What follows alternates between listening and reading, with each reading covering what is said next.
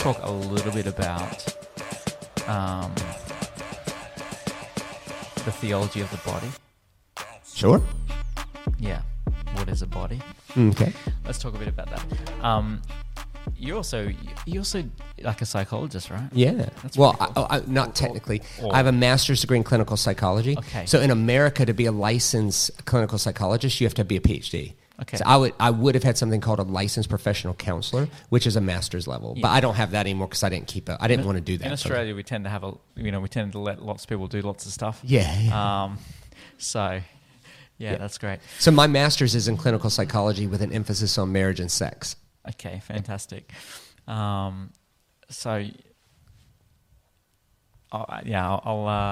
don't know you well enough to joke too much, but you can joke. You can because you're a single guy, right? Yeah. So I'm not married. That's yeah. awesome. Yeah. So, can we just talk a little bit about the body? Why did God choose to make people with bodies and physically, rather than just be spiritual beings floating around with God? It would have been awesome. But God chose to make a physical embodied people. Yeah. Why did God do that? Why is that important now? Because the spin-off is we're having a lot of issues with our bodies right now. Yeah. And maybe even disassociation with bodies and Yes. a lot of just challenges with this area. I feel like it's a theology that's kind of a gap. Yeah. When I say theology, I just mean thinking rightly in a God way about Correct. it. Yeah. Can you just talk to us about your thoughts on that? Sure. So I think we should expect there to be a gap around the theology of the body when for 180 years Christianity made the whole goal about being disembodied. Yes. Okay. So if for 180 years the entire goal is to go somewhere when we die, Float away to like right, yeah, rapture to a place called heaven. Yeah. We're gonna go somewhere harps. else. Right. Yeah. Right. When the entire theology around those things in a certain element of Christianity. This is, to be fair, I got to be fair to my Eastern Orthodox brothers and sisters. Yeah. It has not been true in their world. Right. But in our world, for certain. I'd say a lot of people in the West don't even know what Eastern Orthodox means. Right. They've never even heard of it, so that's probably They're fine. the early church, so the people who gave us the Bible. Okay. But for our, that really doesn't matter because we're talking about our world. So in our world, you cannot expect to make the entire theology about going somewhere else in a disembodied way to not at some point pay the price with people being confused about the role of the holiness of their body, right? And so the culprit is squarely us. Yes. It is squarely a heaven-only mentality. Yes. It is squarely the idea that the ultimate goal is to get somewhere else. Whereas in the Jewish world and in the Eastern Orthodox world, they wouldn't really ask, do you go to heaven when you die? Right. They would ask, if you walked into heaven tomorrow, would you like it? Right. Right. So like, an example I like to use is, and this will get us to the body, because let's talk about the most basic thing about a person's body, the color of their skin. Okay? So what if someone's a racist? If a racist walked into heaven tomorrow, and the only reason he got in is because with 2 seconds left in his life, he authentically accepted Christ. Okay?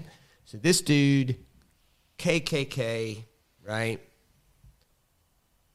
dies, and he wakes up at a table with every tribe, tongue, and race. Is he in heaven or hell? To the racist, heaven is hell. He might not like it. He wouldn't like it. And so this is why I'll give someone $10,000 if they can show me one time Jesus stopped a sermon and asked someone to accept him in their heart to be their personal Lord and Savior in order to go to heaven when you die. Right. That was never Jesus' invitation. How did something Jesus never said became our main thing? Yeah. And then expect to get the body right?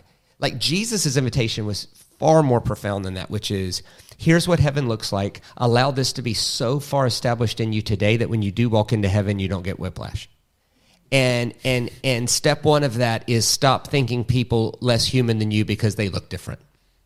And so in the South, I'll give you an example. In the South, in America, where I come from, in 1950, the most Christian city on earth was Charleston, South Carolina.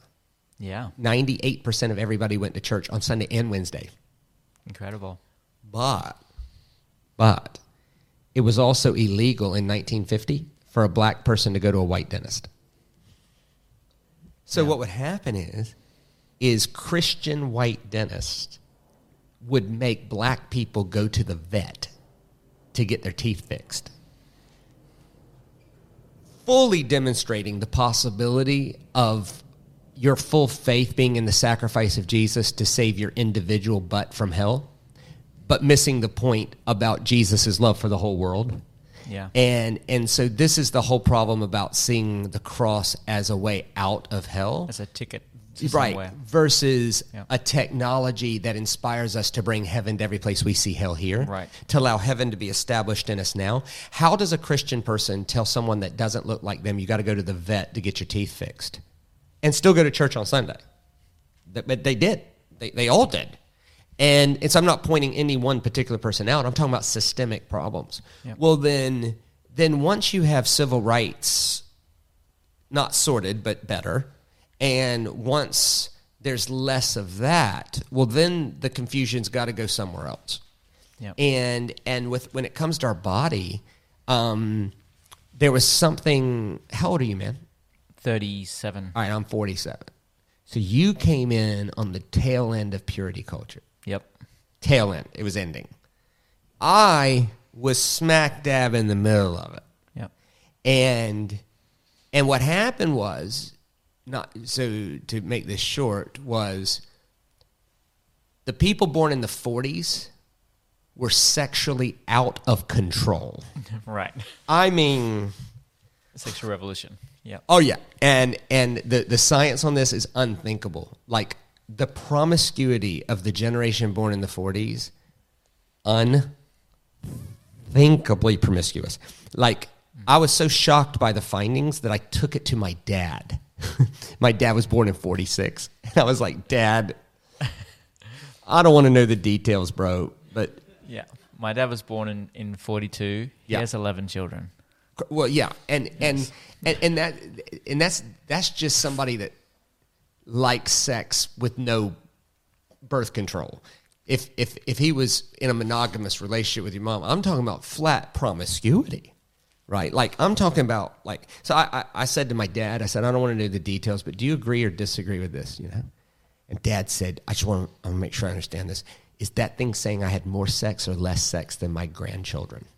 I said, Dad, way more, like infinite, like a lot more. And Dad went, for sure. He said, man, I was 17 years old in 1963, bro. Of course. So when I hear a 75-year-old go, oh, this generation these days. What, you got amnesia? Okay. Yeah, like, are you serious? So, and I want to be fair to them. Even that generation was far more pure than, say, the British Empire or worse, the Roman Empire. Sure. I mean, the world's better than it's ever been. Yeah. Like, just as one example about how the body gets messed up. So there was a group of people called the Gali, Galli, okay? They were underclass boys that were kidnapped from their villages and forced to serve as slaves in the temple of Kibbalah, who was a female goddess. Yeah. And what they did is they emasculated them. They just cut everything off. They made them wear wigs or grow their hair out, and then they dressed them up like women and made them play flutes, like in the temple. So, right? And I just blew into the mic. That was not good. You know, right? I am a professional. So, and then they were forced to be to endure horrendous assault by overclassed people. So when Paul says it's really shameful for a man to dress up like a woman and wear his hair long, he's not talking about your haircut choice in 2023. He's talking about the raping of boys in the temple. And so I believe that God is redeeming the whole broken thing, and he's doing a really good job, and he's not close to done, but it's anything we're seeing today is Nickelodeon compared to back then. Okay. and probably Nickelodeon compared to the 60s, right?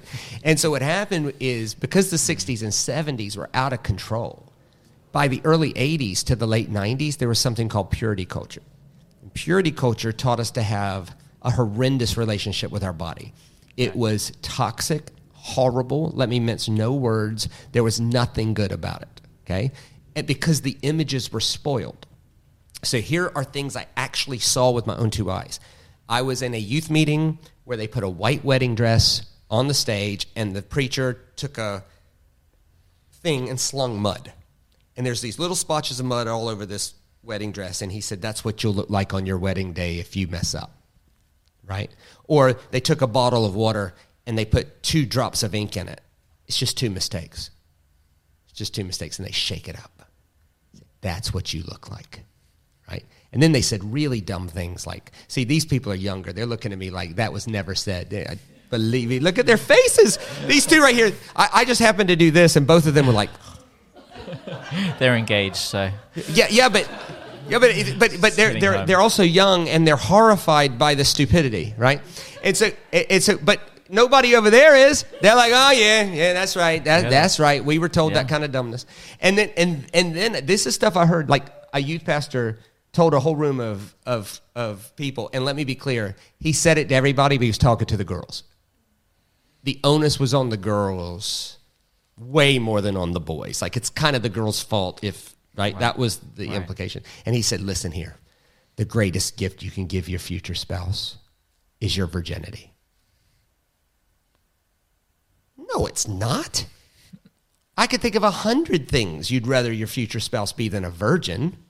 Like supportive, kind, have integrity, not lazy, good with money, generous, yet a responsible receiver, like someone that promotes peace in the home, like a virgin, like I don't bathe, but I'm a virgin. Here's your prize, I'm going to gamble all the money away, but I'm a virgin. You're welcome. Like it just led to the stupidest stuff. And the problem was the ruined images. Like your purity's like a diamond. And if you scuff it, you can never unscuff it. Well, that's not the gospel. And so what it did is it created a toxic relationship with people with their bodies from a ditch on this. To trying to avoid my parents' generation of the 60s, they created another ditch on this side that was like really harmful and really toxic. Yeah. Imagine telling a girl her whole life, ignore your sexual side at all, and then when you get married, it'll all come on at once, and it's going to be awesome. Right. Likely not. Likely you've created enough baggage and images that's going to create harm. Yeah. So the question is how do we honor God with our bodies? And I've got a few thoughts on that. One. Well, let me just say before you get to that, I think just want to affirm that because we pastored in Japan 15 years. Sexually, it's out of control. It's wild.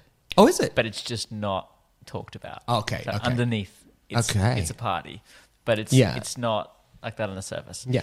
And I think my wife and I did like pre-marriage preparation for maybe 50 or 100 young couples. And I think probably the biggest thing that we had to talk about was sex is good. Right. Because mostly it was a feeling of sex is bad. Yeah, shame-based images. Shameful.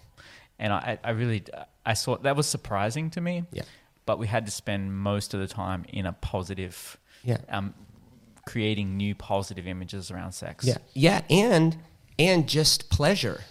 Like, because really close to sex is bad is all pleasure is bad. Right. Right? And so then you don't even know how to tell your partner what you want. It's just all sort of taboo and bad. And then we ask the stupidest questions known to man, like, is it right or wrong? Can I still go to heaven if I do it? Yeah. How far can I go and still go to heaven if I do it? Right? Or I was in a Q&A. This is pretty recent, actually. I was in a Q&A. I just got to. I'll make sure. There's no kids in here, are there? No. Oh, okay, great. So I was a few childish people, maybe. Yeah, but that's okay. So I was in this Q&A, and it was one of these situations where you could text anonymous questions to a phone, like 44826, and like no one knows who it's from or anything. And this is live. Like I'm talking. There's 1,000 people in the room, and it's flipping live. And so the MC goes, the next question is it a sin to masturbate? And I thought, what a dumb way to frame that question. Yeah. Like, is it yes or no, quick? Is it a sin? Well, the first question is where are you? If you're in drive-thru at McDonald's, yes, it's a sin. Are you in the middle seat in an airplane? It is definitely a sin. How dumb is that, right? And I'm going, what? Right? Like, it's not a great spectator sport, Are other people involved? Or are there a bunch of wee little people? Like, all this is contextual. So, and all of that results in a theology of the body that is confusing at best. And then the people who purport that theology then look down on people for being confused about their body. It's like, well, hold on. Right. And there's several answers to this that I think are helpful. I don't think they're complete. I think they're helpful. I think the most helpful answer comes back to the thing you mentioned earlier. Salim. Male and female image bearers. Yep. I think instead of asking, is it right or wrong? Or can I go to heaven if I do it? Or how far can I go? I think the far better question is, does my sexual behavior, if perpetuated, I'm not talking about mistakes. I'm talking about does my sexual behavior, if perpetuated into perpetuity, does it honor the image bearer in the person, or does it objectify them? I think that solves, I'm guessing, but 85 to 90% of issues when it comes to behavior. Right. Not that I'm not talking about orientation issues or gender issues or birth issues. I'm talking about just sexual behavior. Does my sexual behavior objectify them or honor the? I mean, that would handle the porn issues. Yeah. That would handle adultery issues. And of course, there's less promiscuity today than the 60s. Of course there is, because if girls are taught from birth, think higher of yourself, and boys are taught from birth, respect women more, well, there's going to be less promiscuity because there's less objectification. But that doesn't mean that it's necessarily going to evince itself in the one pure picture that somebody is picturing as some ideal.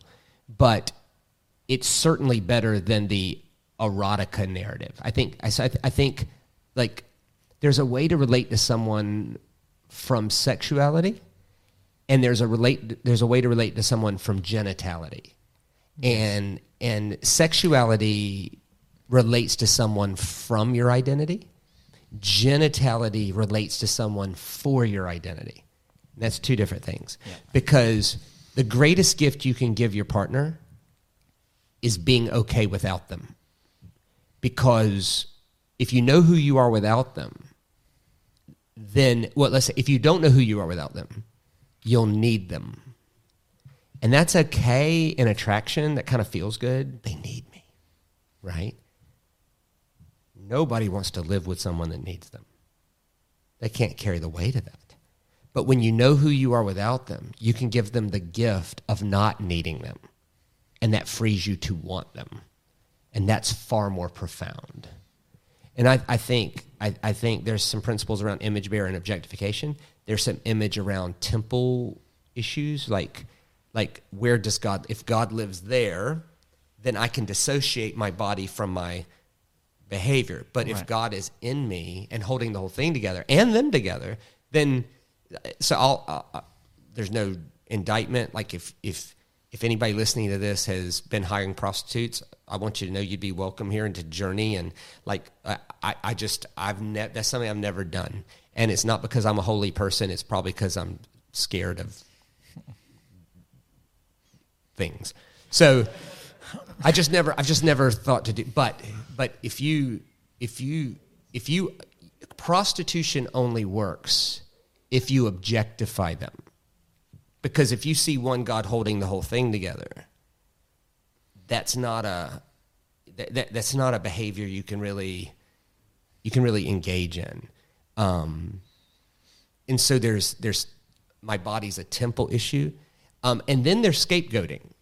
so I'm doing this off the top of my head because it's not like they sent me all these questions, but there's scapegoating, which is I'm going to absolve myself from dealing with my issue here because at least I'm not like them. Right.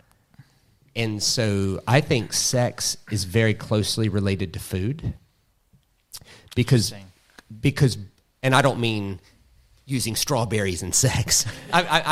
These are metaphors.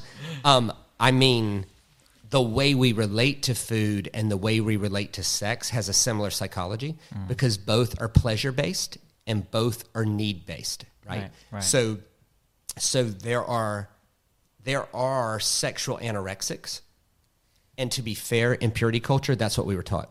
Yeah. Just ignore it. Turn it off. Don't give it any place. You're like, yeah, but I'm 14 and I wake up in the morning and things are happening, and what do I what do I do? In the Bible, 5 weeks after their first period, they were married, so it's hardly that they had to wait. There was no such thing as you had your first period, you were married in 5 weeks. You're not getting married at 30. You were dead at 32, which is why there was less divorces. Because till death do us part was more doable, right? It's like, well, hang on. So sometimes I'll say to somebody being belligerent, okay, I'll give you some money if you can tell me one place where it says don't have sex before you're married, right? And they can't really do it because it doesn't say it like that. Right. Because in the Bible, I get the principle, but in the Bible, they got sex before marriage would have been forbidding child sex. Don't have prepubescent sex. Right. Which doesn't really work. Yeah. Amen. Right? And so you're the sexual anorexics are kind of dangerous in the sense that they don't have a good relationship with their own body. They don't have a good relationship with their own pleasure, with their own what do I enjoy? They're often confused about what they want in life. Because it leaks out, right? The whole thing is well, I'm not allowed to identify what gives me it's bad. So there's sexual anorexics. Then there's sexual gluttons. Yeah. And that's dangerous too.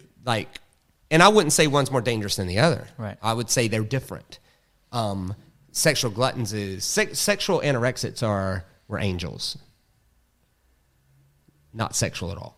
Sexual gluttons we're animals.